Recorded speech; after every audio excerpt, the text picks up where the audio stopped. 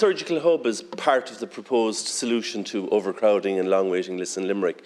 However, since Christmas, two newly equipped theatres in Ennis have not been used, and the highly trained and expert staff that would normally work there are now diverted to general work around the hospital. So in circumstances where we have surgical facilities in the Midwest which are not utilised, it's difficult to see how going to the expense of developing another facility will add to the solution. Can you find out, or do you know, what the problem is and why the existing facilities are so underutilised? The same is true of Nina.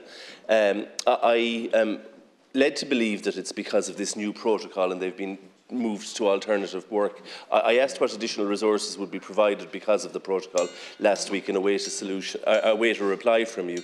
So, Taoiseach, we need to use the facilities we have before we talk about building other ones.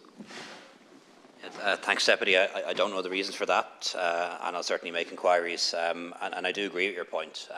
You know, if we are putting additional elective capacity and theatres into Ennis, into Nina, into Croom, for example, it makes sense to use them rather than building new ones, at least in the first instance.